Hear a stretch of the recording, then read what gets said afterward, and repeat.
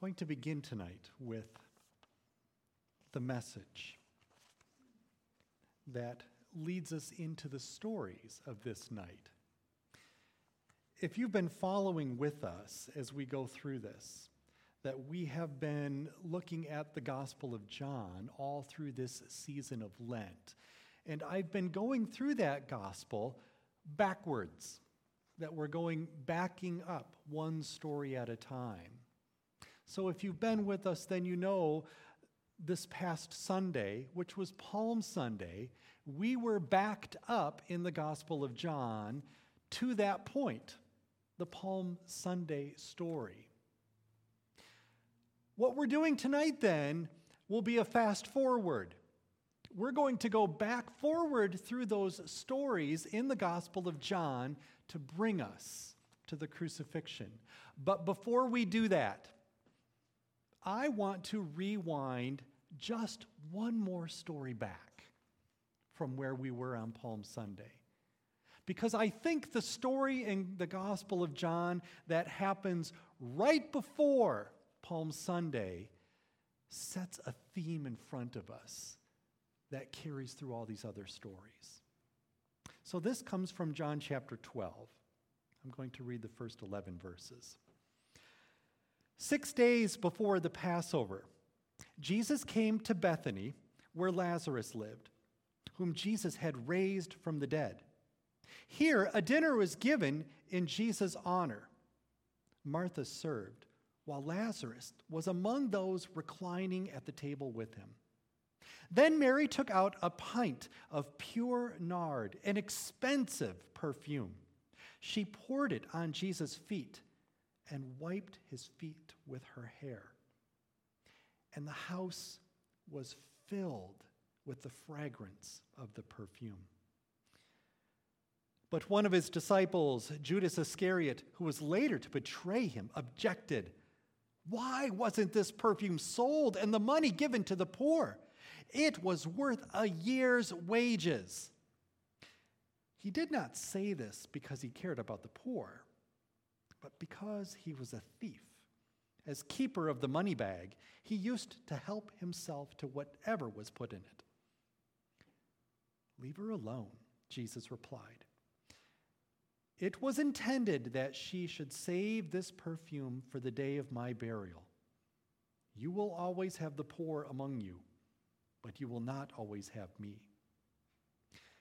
Meanwhile, a large crowd of Jews found out that Jesus was there and came not only because of him, but also to see Lazarus, whom he had raised from the dead. So the chief priests made plans to kill Lazarus as well. For on account of him, many of the Jews were going over to Jesus and believing in him. This is the word of the Lord. Thanks be to God. This story we back up to then. Jesus being anointed, the perfume poured over him. This is one of those stories that does appear in all four of the Gospels in some way. Although if you were to track that down in all four of the Gospels, you would find that the details of this story are remarkably different, to the point where they don't line up nicely. The Gospel writers don't all agree exactly on when this story took place, or in what village it took place in, or in whose house it took place in, or who the woman was that poured the perfume, or if the perfume was poured on Jesus' head or just on his feet. It's very different in each of the stories as you find it in the Gospels. But it's a reminder for us, a reminder that the Gospel writers were not primarily concerned with this accurate historical textbook. That wasn't the purpose for their writing. The Gospel writers wrote their Gospels because they had a deeper purpose in mind. They wanted to tell the story of Jesus so that people would believe, not just write a history book. John then takes this story and puts it in this particular place, at this particular time, with these particular people, for a reason. something that the other gospel writers all put in their own places for their own reasons. But thinking about how that works for John in this story at this time, because if you've been with us, you know in this season of Lent that John is trying to prepare for what's coming. All these stories of Jesus that back up and back up and back up are all meant to point forward to the cross. So I think John very intentionally puts this story right here with these people, Mary and Martha and Lazarus, who are not given name in any of the other three Gospels as being at this event. And what takes place there then? That Mary brings this jar of perfume, a pint of pure nard, and pours it upon Jesus. Some of the other gospel writers say it was poured upon Jesus' head, and it's so much that it just drips down and it flows over his entire body, which makes sense with that amount, that it would be that much and poured and dripping all down. And then John includes the detail that as it's dripping down Jesus, that she bends down and kneels before him and uses her hair to wipe his feet as it's dripping down upon him. If you can picture that taking place. That amount of perfume would normally be reserved for a burial. And John gives a nod towards that too, doesn't he? That Mary is preparing him for a burial. Think about the striking scene that takes place there. The strong smell of this perfume. John tells us it filled the whole house. That's how much of it there was. Consider how striking it would have been for Mary to do what she did, kneeling at his feet, wiping it with her hair. Let's remember at this time that it was customary that grown women did not show their hair, that it would have been completely covered. But in this moment, Mary lets her hair down for all to see. In this moment that has a completely reckless abandon. All the rules of decorum are pushed aside for Mary to do this act. And the cost of the perfume. Judas says it's worth a year's wages. Other gospel writers tell us that it's worth about 300 denarii. One denarii was what they called the day's wages. So a worker who worked for a full day would receive one denarii. Thereby, 300 of them would be about a year's wages. 300 denarii coming into today's economy would be somewhere around the neighborhood of $60,000. You can imagine $60,000 poured out, emptied, and gone. That this was a scene, no wonder all four of the gospel writers catch on to this one and tell us about it. This is one to be remembered.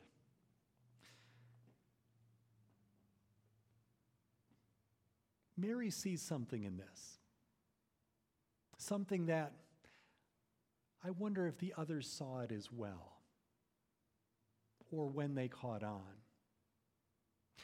John tells us that they are in the village of Bethany. Bethany is about 2 miles from Jerusalem. And Jesus has been getting into a fair amount of trouble with the religious leaders and the authorities in Jerusalem by this time. In fact, if you were to read about this in some of the other accounts of the Gospels, you would find that the disciples actually urged Jesus not to do this. Don't go there. Stay away from Jerusalem, because those people are out to get you. The disciples are thinking to themselves, we don't have the forces big enough yet for this rebellion that we're hoping Jesus will lead. We need to regroup and gather more.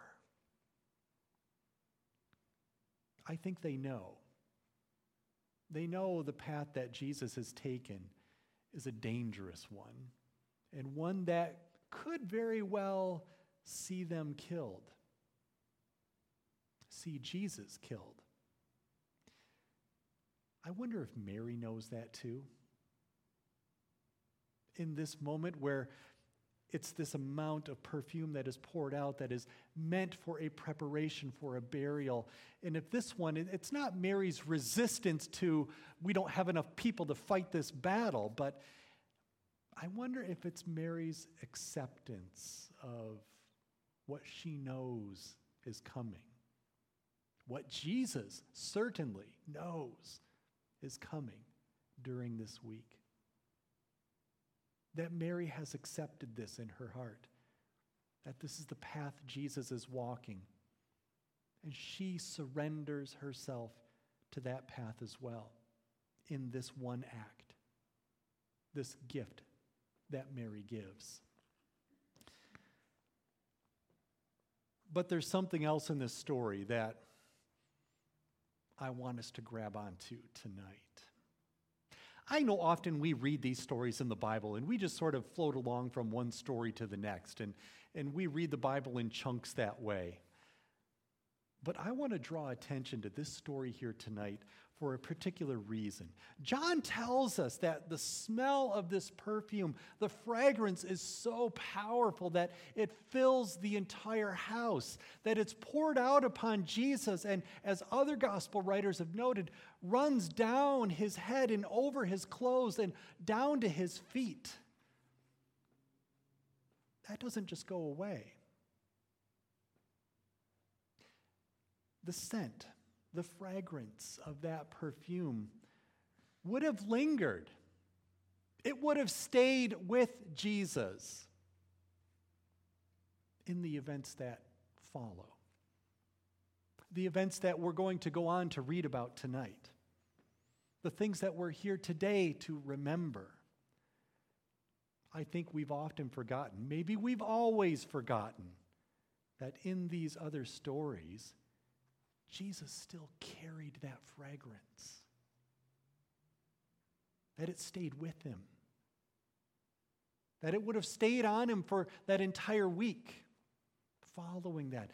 So, as Jesus goes and he gathers with his disciples in the upper room and they share that Passover feast together, the smell of Mary's gift still lingers with Jesus then. When they go out to the garden and Jesus prays there while his disciples fall asleep, the smell of Mary's gift is still there with him. When the mob comes and they arrest Jesus and they haul him away, the smell of Mary's gift is still there with him. When Jesus is taken to trial and he's before the Sanhedrin, the religious court of the Jews, and then before Pilate to be sentenced to death, he's being interrogated by them. That fragrance, that smell of Mary's gift is still there with him. When Jesus is tortured by Roman soldiers, the smell of Mary's gift is still there with him. And when Jesus is placed on a cross and nailed to it, that smell of Mary's gift is still there with him. It's almost as though Mary knew everything that would be taken from Jesus that week. Almost like she knew all the things would be taken away. His friends would all fall away and abandon and leave him. His dignity would be taken away from him. His very life would be taken away from him. It's almost as though Mary knows that's coming. And the one thing that she can think to give is, here's something that I can give Jesus that in all the things that are going to be taken away, they can't take this away. This will stay with him. They can try, but this one will stay with him. Almost like she knew that in what was coming. And it makes me think then of the gift that Jesus gave. That this is an event that we remember Jesus going to the cross so that he could give a gift to us that's never taken away, can never be taken off once it's put on, that it stays there with us. Now, I know grace doesn't have an actual smell. There's no fragrance that goes along with grace like there is for perfume in this. But if there were, if grace had a fragrance, it would be one like that perfume that would stay with you. It never goes away. Once it's put on, it cannot be covered up or taken off. Mary pours out her gift upon just one person. Jesus receives this gift from Mary, and it stays with him. Jesus goes to the cross, and he pours out his gift of grace upon the entire world. That all who come to God in faith are completely washed over in this fragrance of grace. One that can never be taken away. One that no matter how powerful the smell and the stench of sin and brokenness in our world might be, it can never overpower the grace that we now wear because Jesus has poured it upon us, and it never goes away. It stays with us for all eternity. Let's pray together. God, as we on this night gather here and we go through the story of this day and the events of this week and what that means, Lord, we pray that you would remind us as we hear these stories that there was a fragrance about Jesus that was given to him as a gift by Mary that stayed with him. And may that reminder also then remind us that the gift Jesus gives, poured out upon the world, stays with us, never goes away. We thank you for that. We pray this in the name of Jesus. Amen.